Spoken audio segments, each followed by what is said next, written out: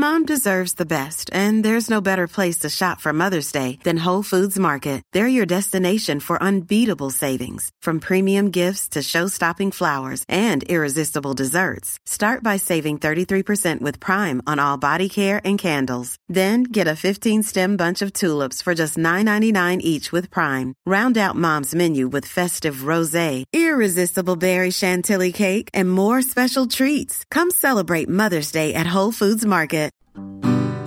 You're listening to a flash briefing from MLive with your host, Jessica Shepard. This is Michigan News from MLive for Monday, July 27th, and I'm Jessica Shepard. Governor Whitmer is set to decide on a bill involving the separation of nursing home coronavirus patients. Michigan unemployment checks will shrink with the expiration of a $600 benefit, and a portion of Michigan is in a moderate drought. The Michigan House of Representatives approved a bill last week to house COVID-19 patients in dedicated facilities. Their approval sends the bill to the desk of Governor Gretchen Whitmer, who has been criticized for her handling of nursing homes early in the pandemic. The coronavirus has particularly affected elderly populations. According to data released by the Michigan Department of Health and Human Services last month, 34% of COVID-19 deaths in Michigan are linked to nursing homes. The bill would require the state to inspect and designate one dedicated facility for coronavirus-positive patients in each of the state's 8 healthcare regions by September 1st. After that, a person who had tested positive couldn't be transferred to a nursing home until recovered, and any nursing home residents who test positive would be moved to a dedicated facility.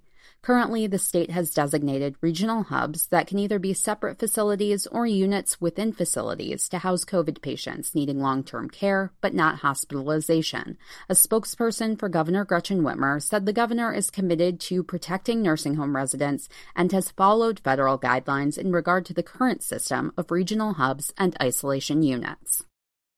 Out-of-work Michiganders will no longer receive an additional $600 weekly federal unemployment benefit. Weekly unemployment benefits have reverted to the standard state amount this week, capped at $362 in Michigan.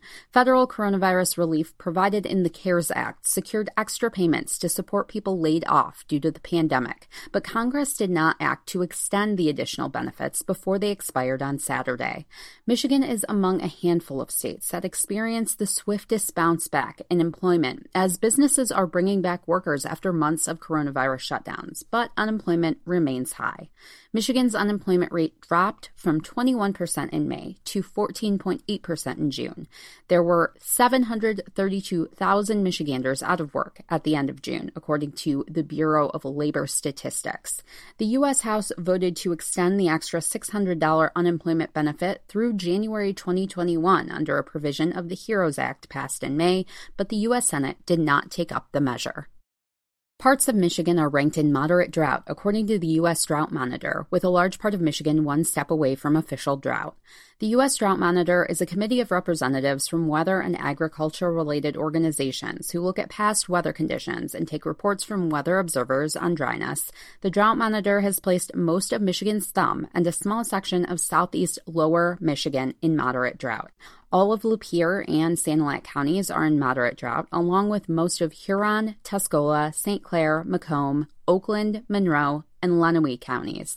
A large section of the lower peninsula is classified as abnormally dry, which is one step below drought.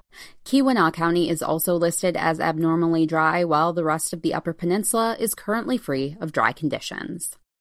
For the latest Michigan news, visit mlive.com or find us on Facebook and Twitter. Thanks for listening, and have a great day.